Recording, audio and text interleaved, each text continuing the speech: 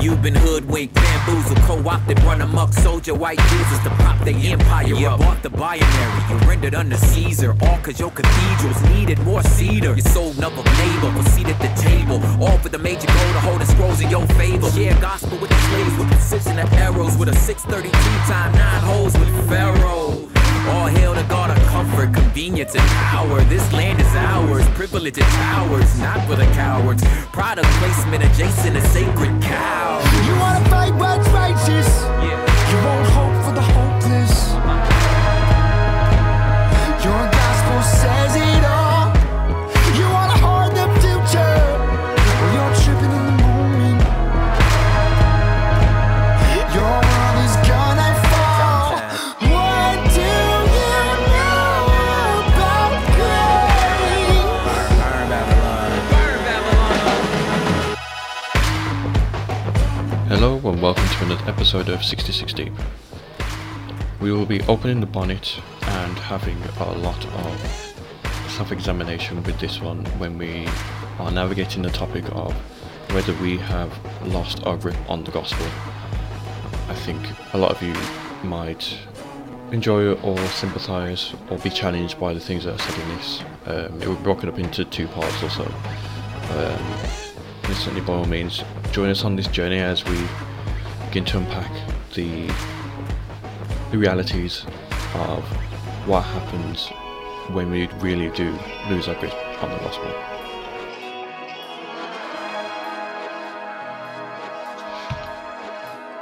So the topic was it have we lost? Have we lost our grip on the gospel? I think we've lost the suitcase, not the grip. Not just the grip. Do you want to expand on that?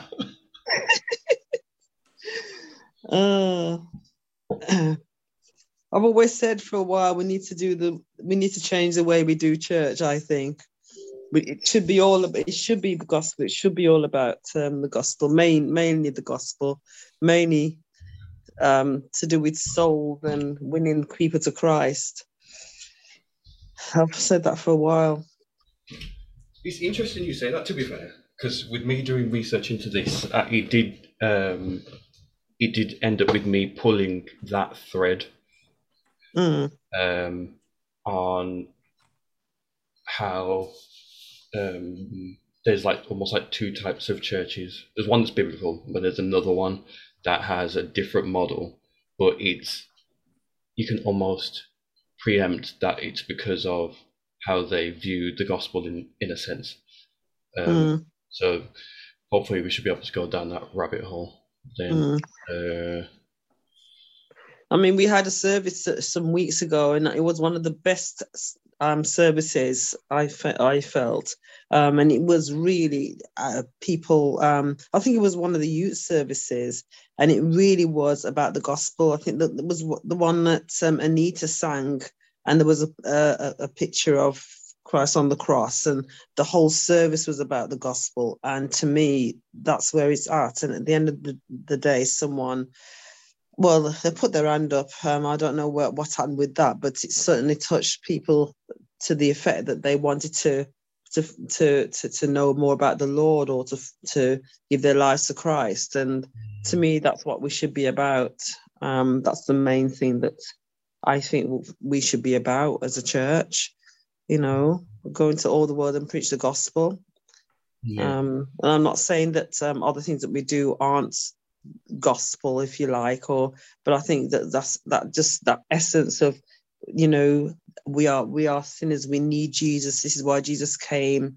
We need that, in our day when we were growing up, and we had a lot of people, ministers who that's all they were about. That's how I got saved, because the gospel had been preached over and over again. You just couldn't resist Christ, because we were preaching Christ and him crucified, Christ and heaven, hell, all of this. For me, that's where we should be at. But I was going to say, because you're not the only person who's mentioned that, and I think that you're probably referencing the same time period. So I think that's quite interesting how. I mean, revival just broke out because we were just preaching Jesus. We were just preaching Jesus, Christ and Him crucified, and it was amazing how the Word of God impacted on us in those days. Sister Evelyn, what do you think has changed since that time? It's a good question. I mean, as I said, we're not. I don't think we're preaching Christ and Him crucified so much. I think what we preach is important, because the whole Bible. You've got to preach the whole Bible, but I just feel that somehow we've, you can go to a service and not hear a message about Jesus Christ and Him crucified, and come to know the Lord. Hell is real, heaven is real,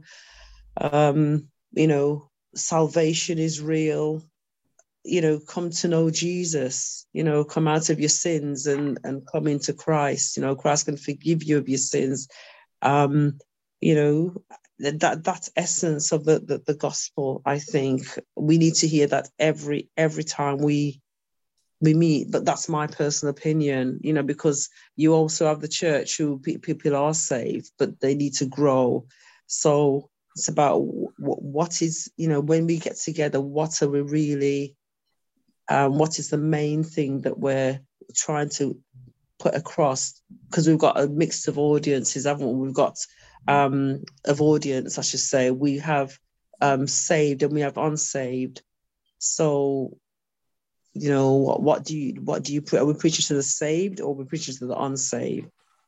And I just think the gospel will cover, what if we hear about Christ over and over again, about the gospel, about His love, his compassion, heaven, hell, whatever. I think that those who are unsaved, those who are saved, will be convicted if they're not living right. That's just me. I have a passion really for souls, to be honest. I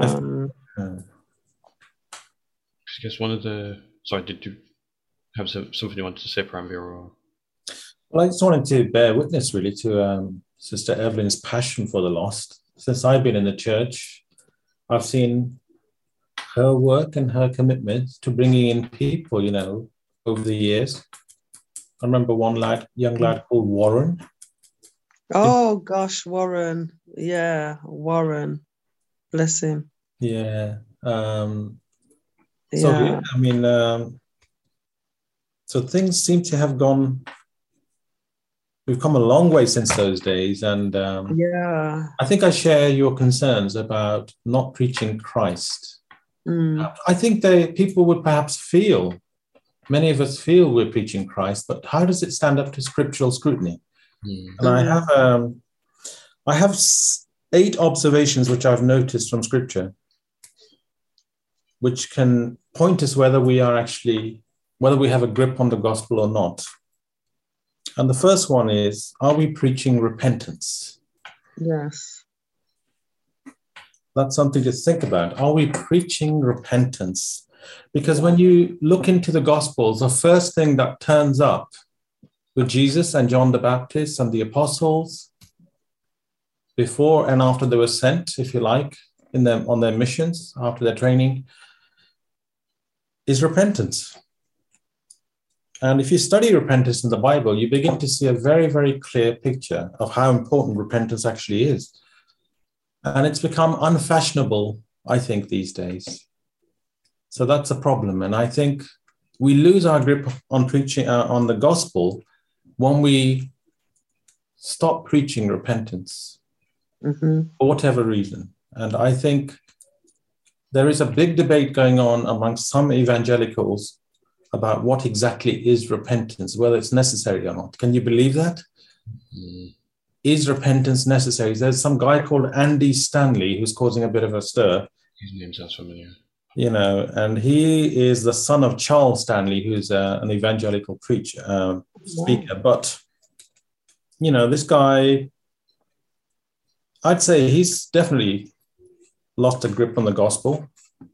And deceivers like him question whether we should be preaching repentance. And this is the problem. And people get influenced wholesale, by these kinds of preachers, that are standing in the way of the gospel. So not preaching repentance, that is a grave crime and a grave sin. And people will be judged harshly because it is a fundamental doctrine of Scripture. I don't care if it's the 21st century or whether it's going to be the 22nd century. Repentance is going to be there till the end. Dare we take that assumption that repentance is no longer necessary? Because I guess like I feel like you're pulling on threads that pulls onto like the bigger thing. Well, I don't want to jump into that just yet because I feel like you almost have to like lay the foundation. But yeah, it's like you said, it's like if these things are happening, it's almost as if we have to kind of like take stock and actually find out. It's like one of the opening questions I had was, what is the gospel? And it sounds like a silly question, but and to be fair, I'm not just saying like to knock them, but with working with Emily and Jessica, with the Sunday school teaching of the youth, like the teenagers, that's one question that we've been regularly asking since we started this year. And again, it's no fault of their own, but we haven't had one Sunday when they're there, anyone hit the nail on the head. It has been very much because you'll ask them, what's the gospel? Oh, it's like reading your Bible, or it's praying, things like that. Okay, yeah, it's an element of it, but that's not the main thing. So like, what is the gospel? I usually use the question of, there's a symbol that's usually synonymous with Christianity that you might be able to, and even then that wasn't enough to kind of jog the memory. And even when talking with the family about it, I mentioned that there was this Chinese proverb that I heard was just like, there's no such thing as bad students, only bad teachers. And again, it's not to like start casting stones at anybody, but it is a case of just like, well, how bad is it? Do we really need to like just pump the brakes, pull in, take a pit stop, and just ask everyone, are we on the same page? Like really, like what is the gospel? I'm hoping that at least everybody here knows what that is. But saying like if we would have like 11, like maybe 14, 15 people in there, would we all agree on the same thing? That's a question that I've got in the back of my mind, and then on the basis of that, it then begins to pull on the threads on how it affects things. So obviously, like with the discussion we had last week, not last week, in our last session, that topic is very difficult to handle if you don't understand the gospel. And I've noticed that when applying it, it's just like, you find it difficult, yes, but when you understand it and you begin to apply it, it's like, okay, I'm being challenged, and I'm being challenged because I'm growing.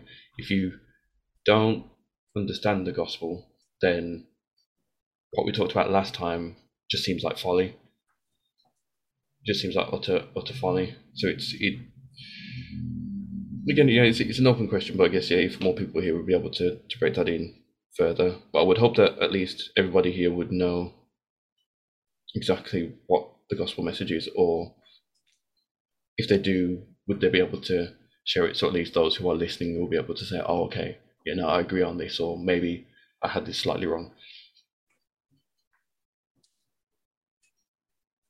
Well, I'd say it's the good news, yeah? Mm-hmm. And I'll just let the others, I don't know if they want to agree with that or not. For me, it's the good news of Jesus Christ. I've even gone far as to say Jesus is the gospel. And if you want to preach the gospel, you're preaching Christ, just like Philip preached to the eunuch Jesus from the scripture. Preaching the gospel is preaching Jesus. Paul says the preaching Preaching of the cross refers to Jesus. So it's just an old English word, God's spell, which means good news, good tidings.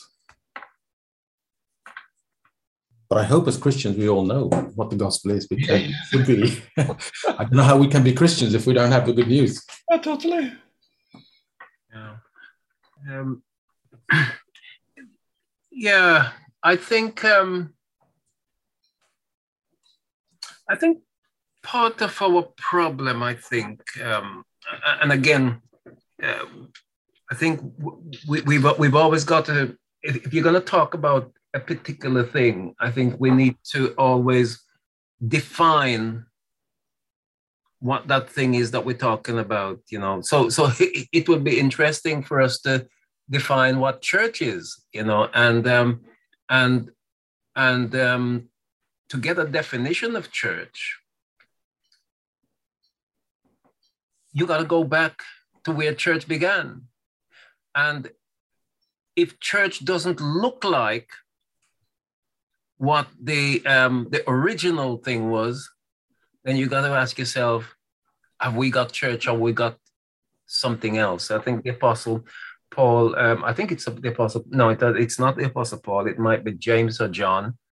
They talk about the Apostle Paul talks about, yes, it is the Apostle Paul, he talks about preaching another gospel, you know.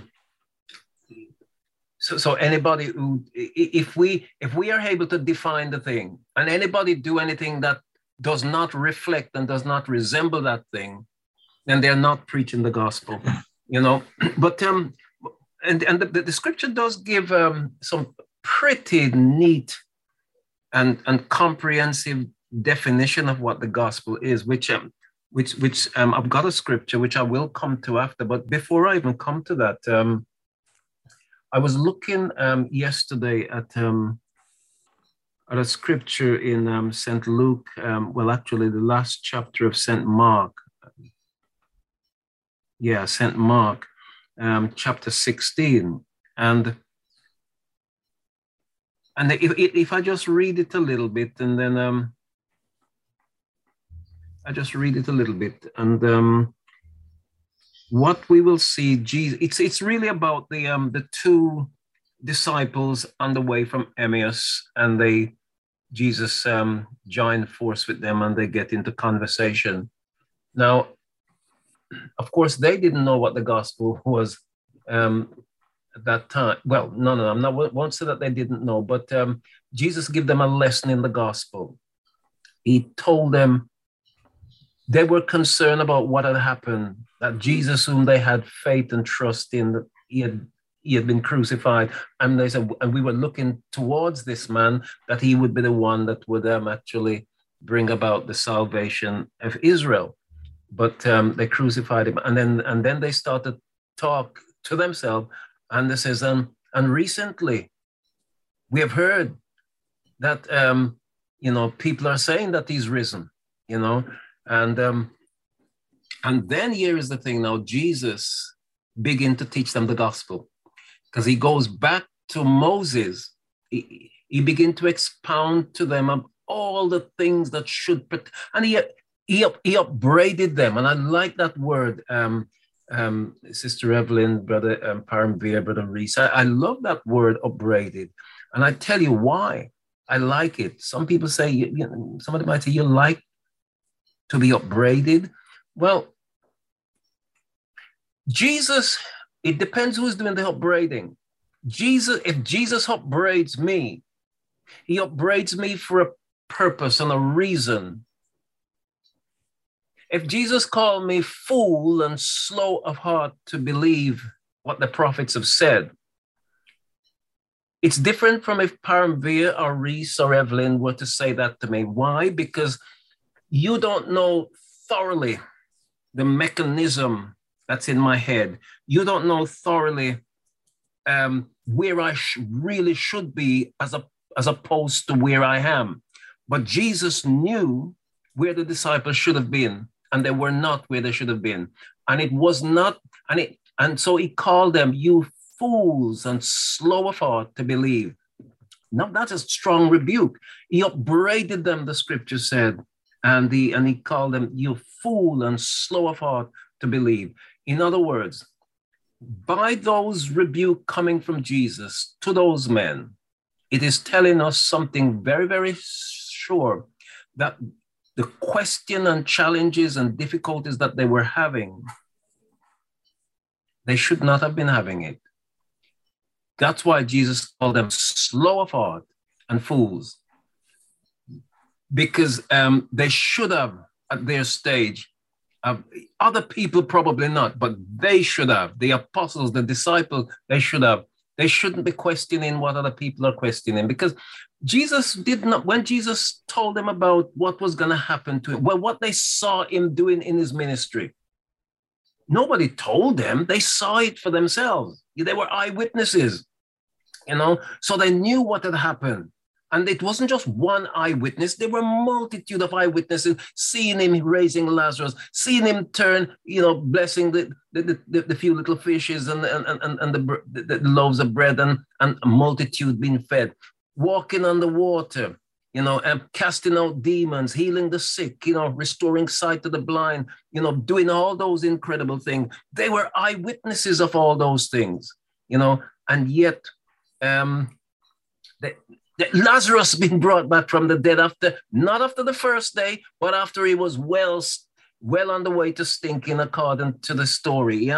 And they saw Jesus do all those things, and yet they were slow and believing. Jesus had carefully and comprehensively explained to them all the things about him being crucified. So it wasn't a mystery to them when it happened. He had made it very clear to them, this is what's going to happen. And when it happened, they still never grasped it. So he's quite right to show up their foolishness and slothfulness in believing, when he upbraided them. And upbraiding is a strong word. He pulled them up and said, come on now, you should know better. Now, why am I saying all of that? Because I think the church and Christians and leadership and people who gather together in church on a regular basis from Sunday to Sunday and go through some formula and some prescribed operation. Every Sunday, we go through some formula.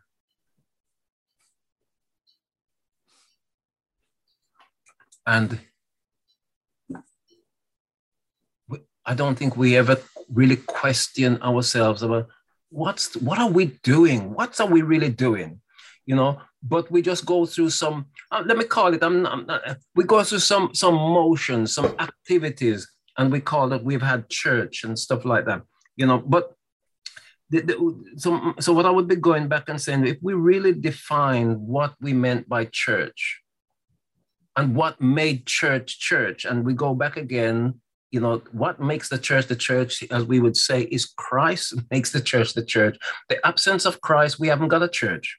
The absence of the things pertaining to Christ, the promoting the things of Christ, we haven't got church. We've got something. We've got some sort of a social club or whatever. We're conducting some sort of a thing that benefits us psychologically, emotionally, but not eternally, spiritually. But listen to I read quickly and something that that happened during this time. Jesus and these two disciples. Now, when Jesus was risen early, the first day of the week, he appeared first to Mary Magdalene, out of whom he had cast 7 devils, and she went and told them that he had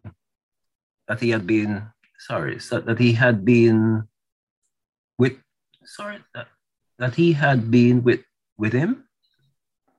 You've seen of Peter, probably. What is it? Oh, okay, must be, yeah. As they mourned and wept. And they, when they had heard that he was alive and had been seen of her, believed not. After that, he appeared in another form unto two of them as they walked and went on into the country. And they went and told it unto the residue, neither believed they them. Now, Brother Parmvi and brethren, here's some really powerful thing. Do we have no confidence? Have we lived such shallow and frivolous lives, empty lives, that I will tell you, and not only me, but repetitious people will tell you the same story, and yet you don't believe? Have we lived so shallow as Christian that if I told you that I saw Pastor Tony in town preaching in the Manda Center, and you say, I lie, I don't believe you. Am I such a poor witness that you can't believe me? And that is part of our problem. We sometimes, by the way that we behave and conduct in our activities and engagement and the kind of sometimes it's as if we don't live up to the standard that we should be. We become a bit of a caricature, mimics, whatever we want to call it, so that people can. It's a little bit like Boris Johnson at this moment, right? And I'm just using him because he springs to my mind. He represents the highest. He represents the highest order. Let me call it the order of this country. But he's not credible. He's like a caricature. And why is he a caricature? It's because he has made himself into a caricature by the things he says, the way he says it, the things he gets involved in, his flippancy, his repetitious of belittling and all those kind of mad traits that he depicts. He makes himself not a credulous person so that, you won't trust him. Now, what I'm trying to say is that we are witnesses of Jesus Christ, and we should live a particular kind of a way, engage in certain things and don't engage in certain things, so that our witness is credible to those who will hear us. People can trust and respect. And it's like the prophet come and tell you something. Why do you believe the prophet? Because the prophet, you know that the prophet is a man of God or a woman of God, so you believe them. But if the prophet start to behave in an unseemly way, you scratch your head. You're not sure if you can believe. And that's the point I'm trying to make here, is that when Jesus were upbraiding these people here, they should have, one credible witness. It's as if they didn't trust one another. They didn't believe one another. They thought one another was flippant and silly and scatty, and but we're expert witnesses. If you saw Jesus Christ and you knew what he looked like before he died, you walk with him, you talk with him, you breathe the same here as him, you lean up in his shoulder, you were there. If I tell you that I've seen him and I've spoken with him and this is what he said, you mean to tell me that you don't believe me? Is that how much you respect my holy judgment? And so Jesus upbraided them for these things. But then Jesus would go on now, and he said unto them, this is now leading to the bit on the gospel. And as I said, I think we need to define the gospel before we even start to say, as Sister Evelyn was saying, we should do A, B, C, D, D, D, D. And I'm not saying what you're saying is not the gospel, nor is it part of God. But I said, but before we go down there, because the thing is, what we're trying to do is to get everybody's attention and say, look what we've been doing for the last 40 years. Look what we've been doing for the last 10 years. Is this really what we're called to do? Is this the gospel? And if you're challenging those things, you got to be able to show them through the scripture why what we have been doing doesn't reflect what we should be doing. So Jesus said to them, he says, go ye into all the world and preach the gospel to every creature. And here it is. This is the power of the gospel. He that believeth what? Believes the gospel and is baptized, which is part of the gospel, shall be saved. And here's the next bit concerning the gospel. But he that believeth not, or he that rejects the gospel, he shall be damned. And then Jesus tell them certain signs and things like that shall follow them, and such like.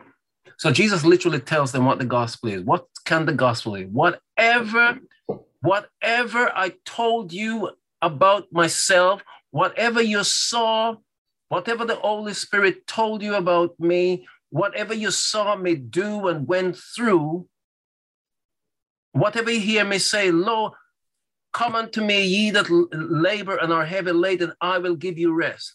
I am the bread of life. For God so loved the world that he gave his only begotten Son, that whosoever believes in him should not perish, but have eternal life. What happened to me? I was born, God sent me into the world. I was born of the Virgin. What happened to me? I grew up among men and I did mighty deeds. I raised the sick and cleansed the leper, blah, blah, blah. I did all these things. The leaders and religious people, they disliked what I was doing and they crucified me.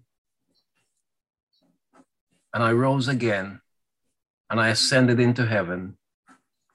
Anybody who believes this shall be saved. And anybody who do not believe it, anybody who believes it and is baptized, in other words, and baptism is coming under subjection to the name of Jesus Christ. Anybody who believes it and comes under subjection through the confession of their sin and the submission of themselves under the baptism of Jesus Christ, the same shall be saved. But anybody who believes not this gospel shall be damned. Yeah, I definitely think it's and it is encapsulating what you said, but but when I say thinking about it, it does sound like I'm ignoring. It is very much a Jesus plus nothing sort of thing with the gospel, because I think I think there definitely has been a change in how it's approached. I've got a video that we can comment on, but then it's like if you look at Acts 2 with how Peter addressed all the Jews that were in his vicinity at that point, that is very much not the sort of approach we take now. It's usually like, oh, Jesus loves you, or Jesus saves, or as Rick Warren likes to say, or used to say in the past, give Jesus a 60-day trial to see whether he works out for you. It's like, well, how have we got to that stage? From when like the day of Pentecost was very much a case of we're going to show you all that, like, you know, we've experienced it. We walked with Jesus, we saw these things happen to him, but he was put on the cross. You guys put him there, but this is all within the will of God, that with him being raised up, with him dying on the cross, being raised on the third day, that we might have eternal life through the sacrifice of what had happened on the cross as a payment for all your sins, that you now may be called his elect. And obviously, as he's preaching this, you see how the Holy Spirit is very much working in the midst of it. I think I may have mentioned it in the past, that when you see the words that, oh, in the Holy Spirit prick their hearts, the root word there, I can't remember what it is in Greek, but it describes it as a violent stabbing almost of the heart. So it's not just try Jesus, see if it works. I changed my mind. It's like, no, I'm gripping you. This is what you've done. But in the midst of all of this, you're now going to be restored to, and that relationship between you and God is now going to be restored. And obviously we know that 3,000 people had come to faith at that point. But what I'll do is I'll stick the video on, so at least you can get an idea, because it's... And if I say, Reese, you know, what Rick Warren is saying there, so it just for me, it just depicts to me how sometime in our approach to try to help God, we trivialize God. You know, we bring him down to a kind of a caricature level, as if to say, you know, we're trying to get people to, we're trying to bring him down to a level that people can accept him, you know, and sometimes that's what we do when we try to strip away things. For some, you know, because you know, I say to people, and part of the gospel is this: it ain't easy to serve God, neither to go to heaven. You know, and that bit people don't like to hear. People just like to hear that, you know, all you have to do is just confess Jesus Christ. What under the sun does that mean? Again, these things need to be defined. What does it mean? Confess Jesus Christ. You know, do you confess him with your mouth? Because that's confessing, but it's beyond that. You know, and this is where Jesus would bring it in and say, he that believeth and is baptized. Now, nobody in their right mind is gonna and again, being baptized is something that people need to be understand what baptism is as they're going to take it on, because it represents something very comprehensive and profound that they're doing and saying to themselves, to the Lord Jesus Christ, to the witnesses in heaven, and to everybody else around, you know, and they need to understand. And I do love and speak frequently on John the Baptist's approach when they came to John for baptism, and they asked him for baptism, and John the Baptist, he knew the nature of the people and their conduct, and he said, you know, and the people were also sensitive. The people were wise. The people asked him, "What shall we do?" You know, that is so they know that there's a commitment. They know the life that they live. They know their occupation, the kind of men their occupation made them into, the kind of monsters they were, you know. And so they came, and the scripture actually give them as category of people, the publicans, and then the soldiers come, and we know and understand. It would be like we said, the police came, and the police said, "What shall we do?" And John said, the police, you know, stop brutalizing people. You know, because you have power to do it. You know, stop lying, stop cheating, stop abusing your position of power. You know, and become disciplined, viable, righteous, just-minded people. You know. And so John the Baptist, when the soldiers came and said, "What shall we do?" John the Baptist said, "Do violence to no man," because that's what their job did. It made them brutal. It made them abuse their position, you know. And the tax collector, when they came, don't steal from anybody. So, and then if you're prepared to do those things, baptism is for you, you know. When the wider scribes and Pharisees came, and John the Baptist saw them, he says, "Ye generation of snakes, of vipers, who has warned you to flee from the wrath to come?" And this, because they came to inquire, what do they have to do? And he said to them, "Go away and bring forth fruit worthy or meet for repentance, and then you can be baptized." So people need to know what baptism is and why they're taking it, and what it means to them, to God, to the Holy Spirit, to the angels in heaven. What is it signifying? You know, because it's like a marriage going on here. It's like a marriage. It's like you're giving commitment. You're pledging allegiance. You turning your back on whatever you were holding on to before, you know. And you're confessing these things, you know. You're you know, yeah. Sorry. It's all right. What I'll do is I'll play this video so at least you can get an idea of what certain approaches are in certain I won't say churches. Essentially, I don't know whether you guys are aware. I think it was probably in the last 3 weeks or so. There's this church, Christian organization. I don't know much about them, called Babylon Bee, but they had someone called, they had Elon Musk on there. Okay. The video itself is about like an hour and 40 minutes long, but at the end, apparently they ask like 10 random questions.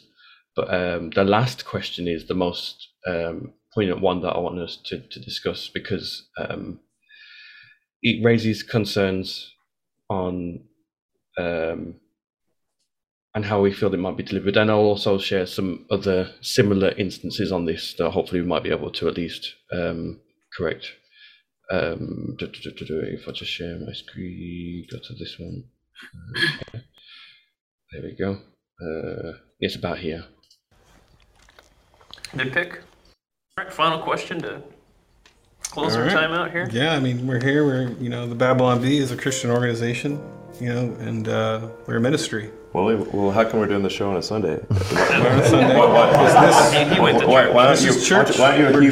aren't you heathens in church? Exactly. So we have to make it church right now. This is supposed to be a day of rest. We did Zoom church. To justify... Like God said, don't work on Sundays. Okay? Guys are going straight to hell for this one. Get into the whole Jesus rest thing. Okay. Straight to hell. This is church. So to make this church, we have to make sure. We're wondering if you could do us a quick solid and accept Jesus as your Lord and Savior. On the show. Personal Lord and Savior. It's a quick part.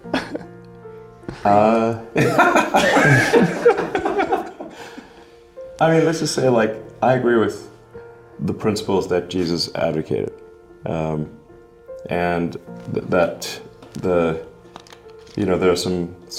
there's great wisdom in the teachings of Jesus, and I agree with those teachings.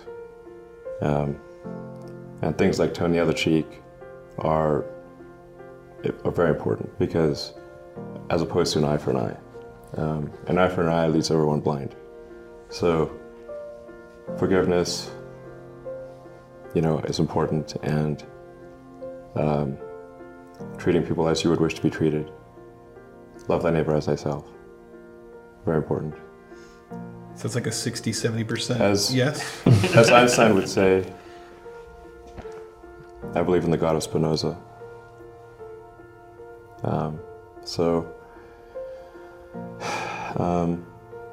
But hey, if Jesus is saving people, I mean, I wouldn't stand in his way. I'll be sure, I'll be saved. Why not? Sweet, we did it. Yeah. I think he just said yes. We got him. All right, we got him. We got him. What a heck to be saved. Sounds good. You want to get baptized or anything? I was baptized. Oh, okay. Anglican. Yeah. Oh, yeah, he's done. They dunked me in the water when I was just a baby. Cool. This is like second. Yeah. I even had whatever blood and body of Christ, which was kind of weird. If you're a little kid, you get to give you some weird tasting, biscuit and wine. Yeah. And I'm like, what the hell is this? And I'm like, isn't this kind of just cut it off when he said yes? I'm like, isn't this some weird metaphor for cannibalism or something? I don't get it. What the hell? I will leave it there, because he goes off on a bit of a tangent after that. But I'm hoping that you guys have seen some things there that kind of give you an idea. Because the things that I got initially was just like, well, if that is the amount of effort you're going to put into preaching the gospel, but bearing in mind that this wasn't really mentioned at all, or at least I don't believe it was mentioned at all during the entirety of this interview. They were talking about all sorts of different stuff. And to be fair, to give Elon Musk his credit where credit's due, he knows more about the Bible than he would let on.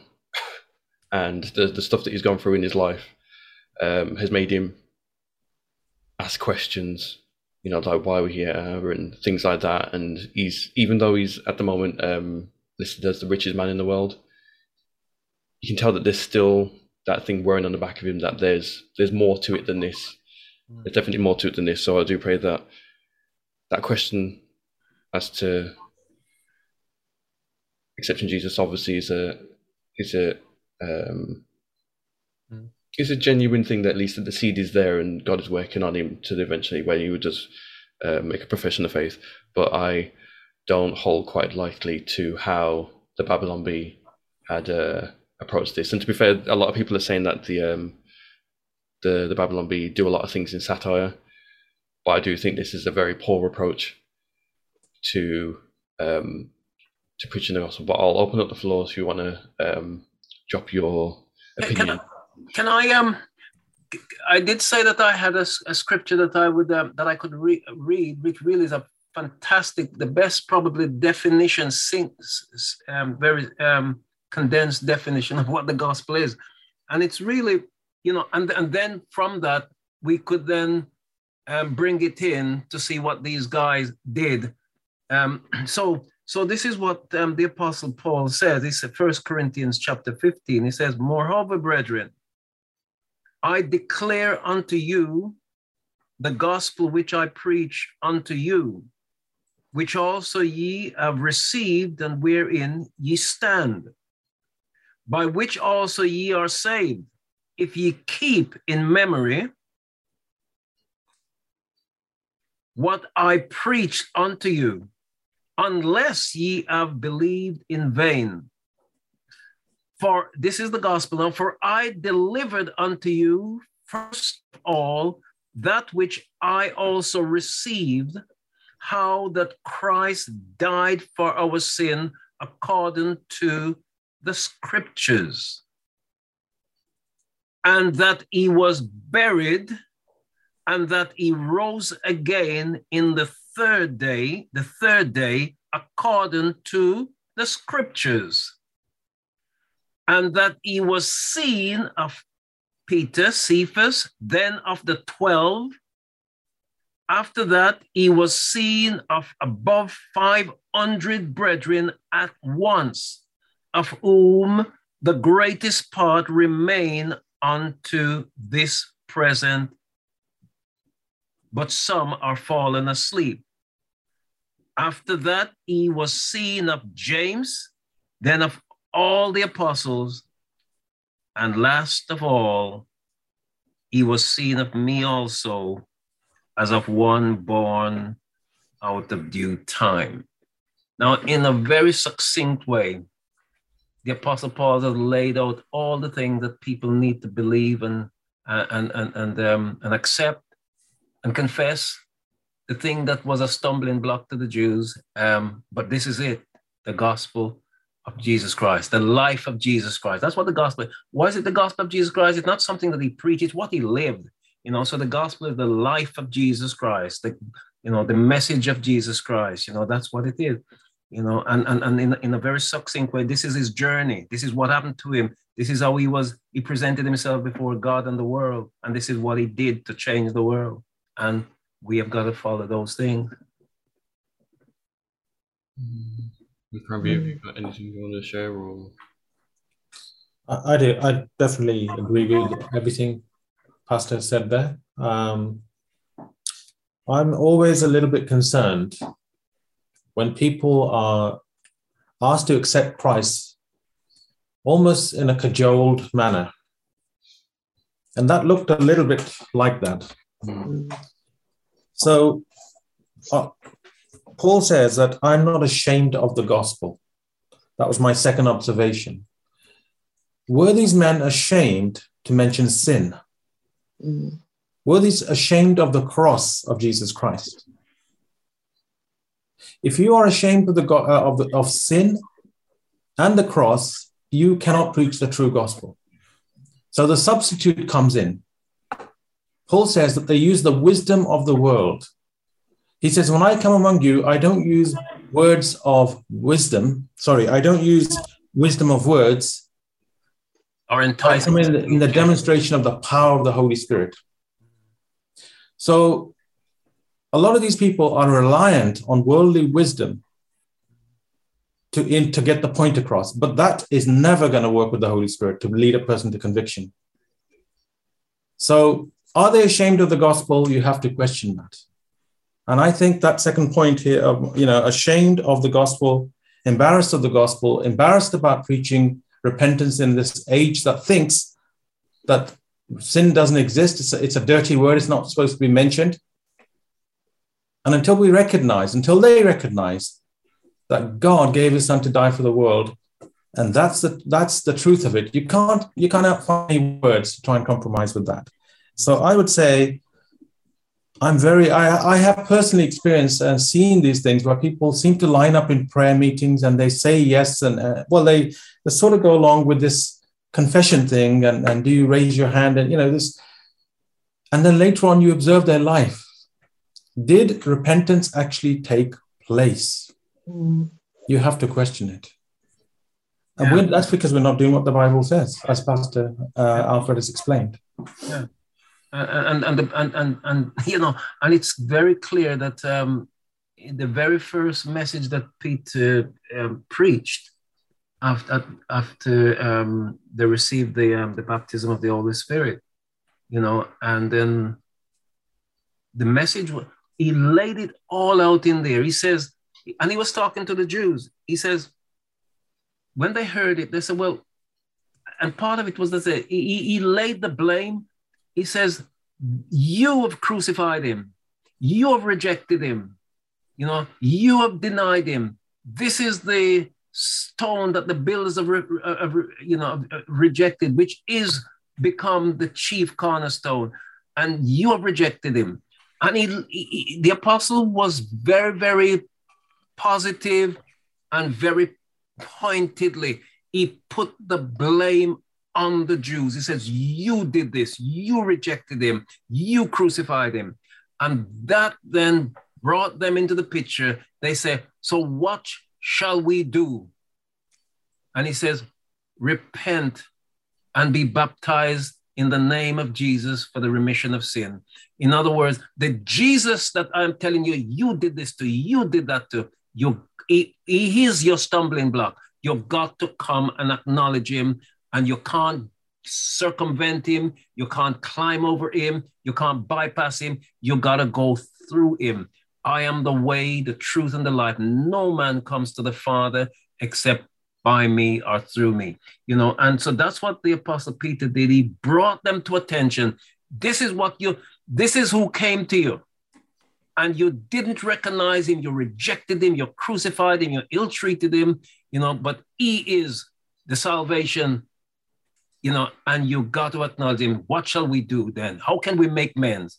Repent, confess your sins, turn away from your sins, and be baptized in the name of Jesus. And this beautiful word, baptism again, which is telling us why baptism comes into this. Why does God want us to baptize? Baptism is an act of submitting will and mind and spirit and body and desire under the shadow and command of the apostle of our soul, which is Jesus Christ. Can I just say something? Yeah, sure, go on. Yeah, what I feel, what I've seen is that people are afraid to offend.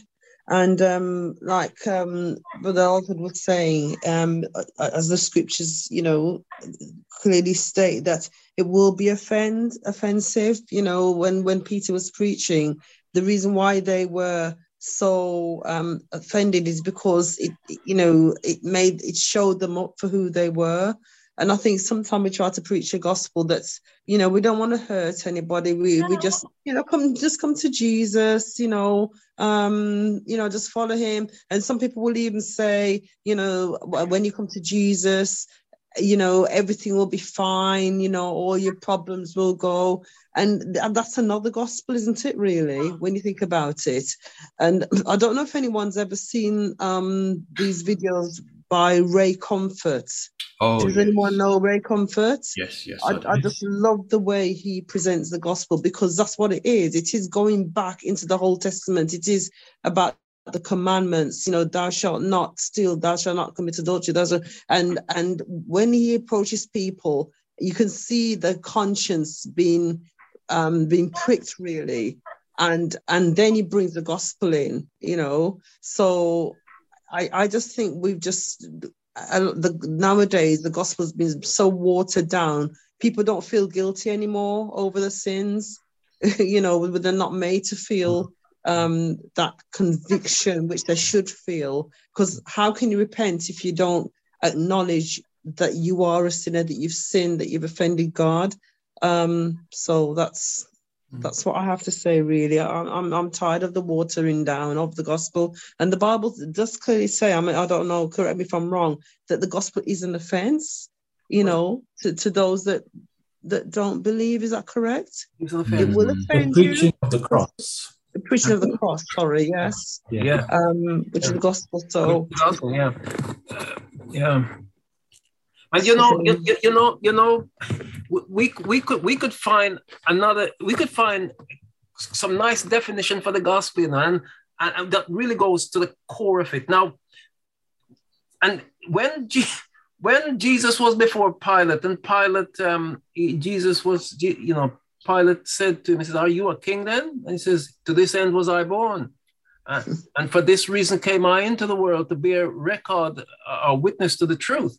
And then Pilate asked a very, very crucial one: what is truth?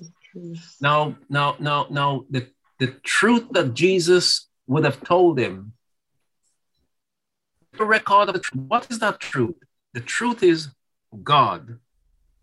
The truth is our fallen state with God, even though we're pretending that we are all happy and we're just 10% not right. The West is, you know, India and Africa and China, they're 99.9% out of sync with anything that is righteous. And the West, we're only 10% left of sync.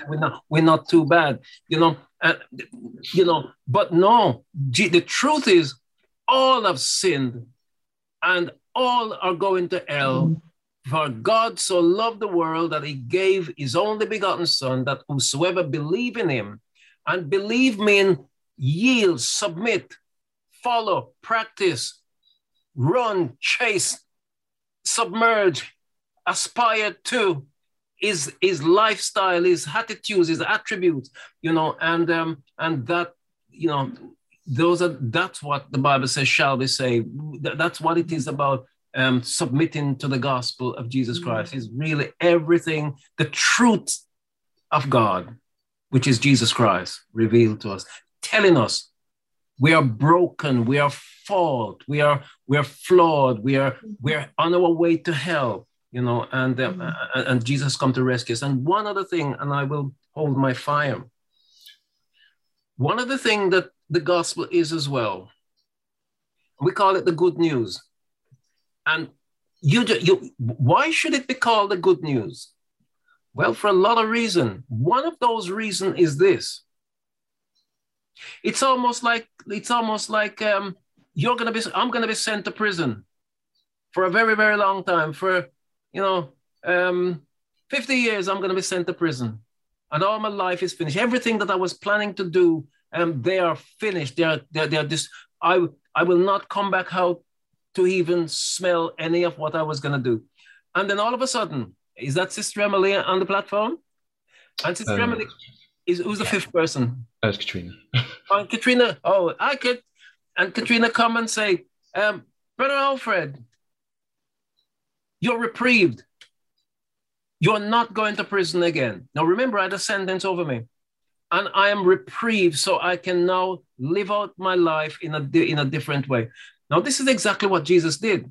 And if we go back to Malachi, the last chapter of Malachi, and sometimes we don't realize and recognize also that John the Baptist was part of Jesus's gospel, you know, and because this is what Malachi said in chapter 4. God said to Malachi, he says, I'm going to send the prophet Elijah to turn the heart of the people to receive and to be susceptible and receptive to Jesus Christ who will come. And if If Elijah, John the Baptist, is not successful, this is very clearly written in Malachi. If he fails his mission, if the mission fails, if he's not successful in the mission of turning the heart of the people, God says, I will come and smite the earth with a curse. Not smite Israel, smite the earth with a curse. Now, that's the good news. The pending disaster that was hanging over us was averted because of the work of John and, of course, the full sacrifice and message of the Lord Jesus Christ.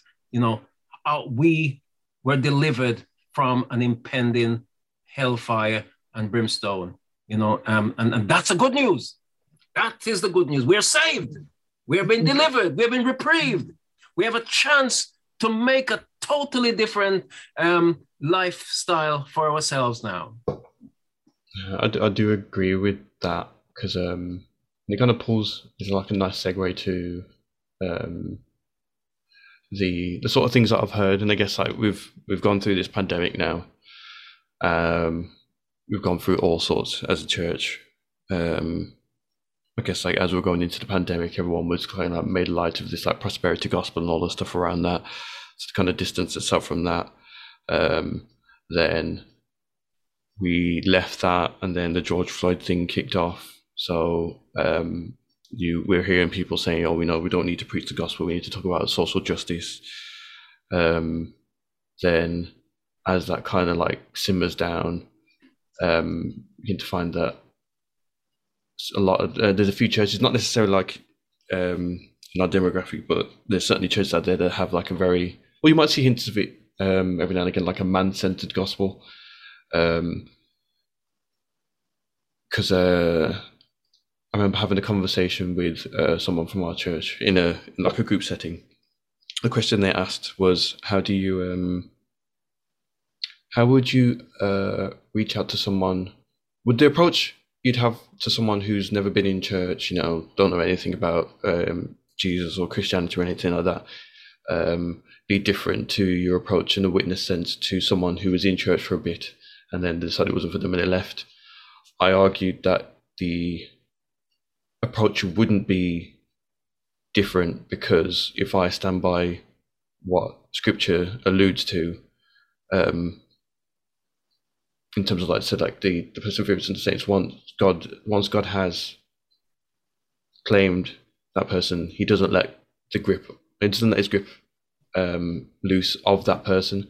So under that pretense, if someone was in the church for a bit and decided, oh, it's not for them and have left, the opportunity is, oh, I need to preach the gospel to them, but I need to make sure that the gospel that I preach to them is the one that is the biblical one. Mm. So it is a case of showing them their sin, showing them the standard that God has and where they lie. Just like you said, that, you know, they're a criminal in God's court, and there's nothing they can do of themselves. No matter, you can't do anything good. You know, you may have helped the person across the street and, you know, knitted this thing or such and such, but you're a criminal in his sight.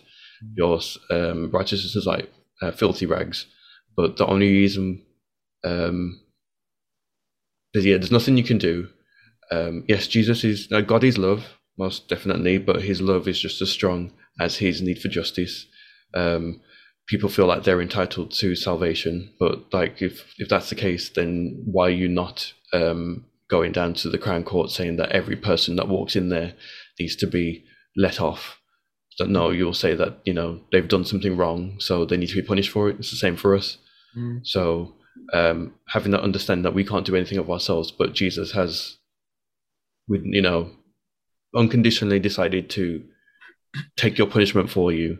It shows just how loving God is in the fact that he sent his son to die a death that we should have died and lived a life that we couldn't live, so that we could have that relationship with him again. We can have the Holy Spirit indwelling in us. Our hearts are now no longer stone, but they are made of flesh. Our desires are to glorify him and things like that. And going through all the other sort of like spirituality things about it, but then once I'd explained all of this, the person said, "Oh, I agree with everything you said. I totally agree with it. I totally agree with it. But, you know, it's a bit harsh, you know, telling someone that they're a sinner. You know, I've been talking to somebody who says that, oh, you know, we need to share our testimony with them. You know, saying, you know, God has done this and God has done that, you know, and I used to be like this and then this changed and this changed." I was like, well, there's a quote that I've heard Costa over the last 2 weeks or so. It's like, your experience is very helpful, but it's not divinely inspired. And to top it off, Paul says it's the gospel that is the means to salvation. It's not saying, oh, you know, because if it's a case where we can use our testimony, then it's a boast of, oh, well, I've done this and I've done that and I've done such and such. It's like, well, if these sorts of things we've already seen how people are already like latching onto other things other than what the gospel is, and then to hear this as icing on the cake as to, oh no, the gospel is not enough. Well, that makes sense, because when, you know, the George Floyd thing happened, we weren't saying that, oh, you know, we need to call these people to repentance. It's, oh, you know, white people this and black people that, we need to do such and such, we need to do such and such. It's like, no, like we've already discussed it on previous episodes, like these things are sneaking in, but we're not saying, oh, you know what, let's be discerning and let's look at this. It's just like, no, I feel this way, or I feel, you know, my emotions are riled up in this way. So rather than me stick with the truth, I'm just going to go with how I feel. And then it kind of then transpires into what we were talking about earlier, or what I wanted to talk about earlier, in terms of how the Bible sort of lays out how a church should operate, to how we have seeker-sensitive churches. So in terms of like the biblical model, I can use Acts 2 again as a mainstay. That, oh, I guess, and some of the letters from Paul, you see that the church is the place where the church, those who God has saved, come together, they edify each other, they, you know, meet each other's needs, they worship God, and then they go out to witness, to go find God's elect, to preach the gospel to them, and then they can also join the fold, and then they can be you know, ministered to, and they can be gone through doctrines and things like that, strengthening them, getting them off the milk, getting them to the meat, sort of thing. Whereas the seeker-sensitive model is the opposite, where you leave all the like the worship stuff, all that sorts of displayed on the outside. Sorry. They got it backwards. So they want all the witnessing to be done in the church, but then everything else is done outside. So it's a case of, and that's, but then obviously that is completely opposite to scripture, because obviously we have Paul who says that, you know, no one seeks for God, but you're going on the pretense that all unbelievers are looking for that something. So that's again where the Rick Warren thing comes in, like, try Jesus for 60 days and, you know, it'll work out for you. And if you don't like it, then try something else. Or like this thing I hear on CBN is, oh, you know, after you've tried everything, try Jesus. It's like almost like a repentance is a suggestion. You know, it's not necessarily something you need to do, but, you know, it might be worth trying. It might be helpful to you down the line. But then obviously this arena has given way to people like Stephen Furtick, Michael Todd, Joel Osteen, all these people like T.D. Jakes who don't preach the gospel. It's very much like, I want to make you feel very comfortable. We won't talk about sin. We won't talk about repentance. We won't talk about that, you know, this is where God sees you. I'll just make you feel comfortable. You know, we'll have all the sort of like the music sort of stuff. We will talk about like your life issues and have motivational speeches about, you know, like anxiety or depression and things like that. And then we might sprinkle a bit of scriptures in there just so then it passes the litmus test. But then it's very much focused on you and your emotions. And then you'll say that, you know, we've had a really, really good service because I was moved emotionally, you know, the right chords were played and, you know, this person sung this right and I felt better, and I can invite all my friends to this sort of thing because essentially we're having a concert. That's what it is. But then, Brother Rees, just sorry to interject. Go on, sorry. Yeah. No, I think you've raised some wonderful points here, but there are some uncomfortable truths which we need to address here. Yeah? These people are false apostles, false preachers, false teachers. Mm-hmm. The Lord never sent them. Jesus Christ our Lord did not send these men to preach the gospel. If he ever did, they have backslid. They are against the cross. They're against the name of Jesus. Now, take the first guy. You mentioned Rick Warren, yeah? He invented something called Chrislam. Christians uniting with Islam in one faith. He talks about a peace plan. In that peace plan, he mentions nothing about evangelism or peace. These are false apostles, false teachers. Behold, the ministers of Satan are transformed into the ministers of light. These men are deceivers. T.D. Jakes, and I call them by name because they are deceivers. Now, here's the problem. If I am an immature Christian or I'm guided by the flesh and it appeals to my flesh and somehow it disguises the fact this is the gospel, I'm going to be jumping up and down thinking, I want my business to grow. I want me. It's all about me. The gospel is not about me. It's not about you. It's about Jesus. Paul says, for we preach not ourselves, but Christ crucified.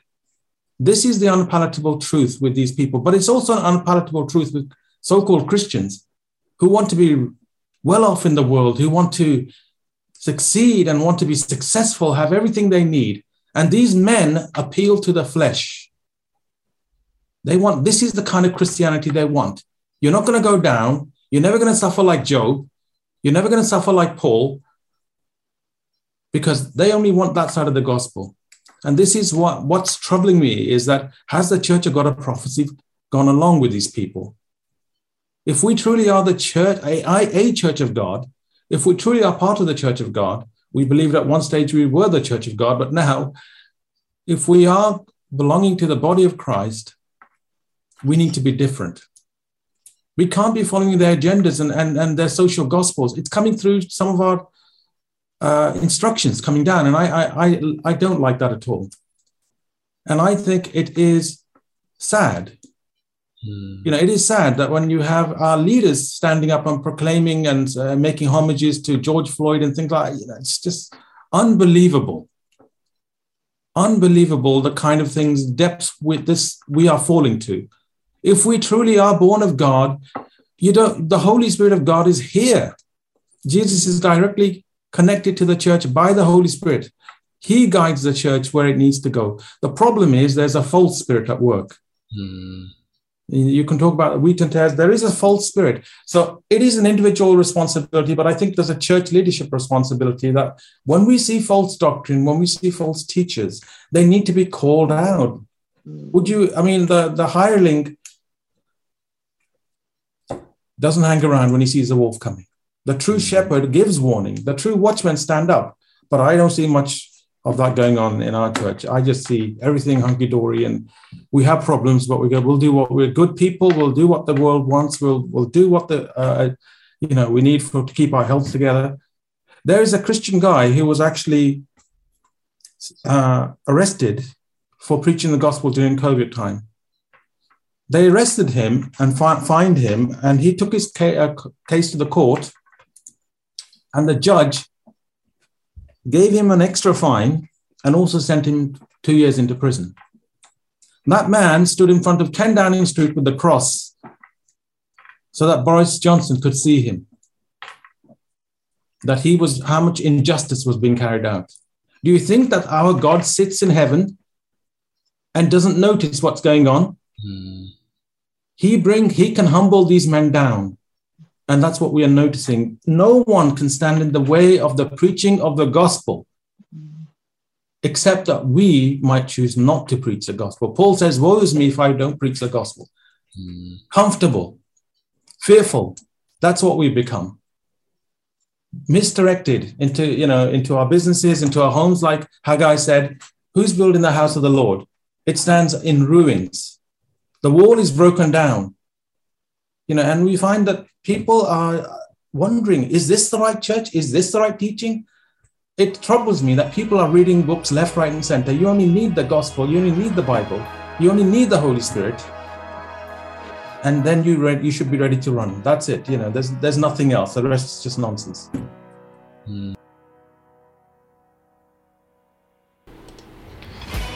Well, I hate to leave it here, but editing wise we still have a fair bit to go through, so it allows us just to keep up the pace.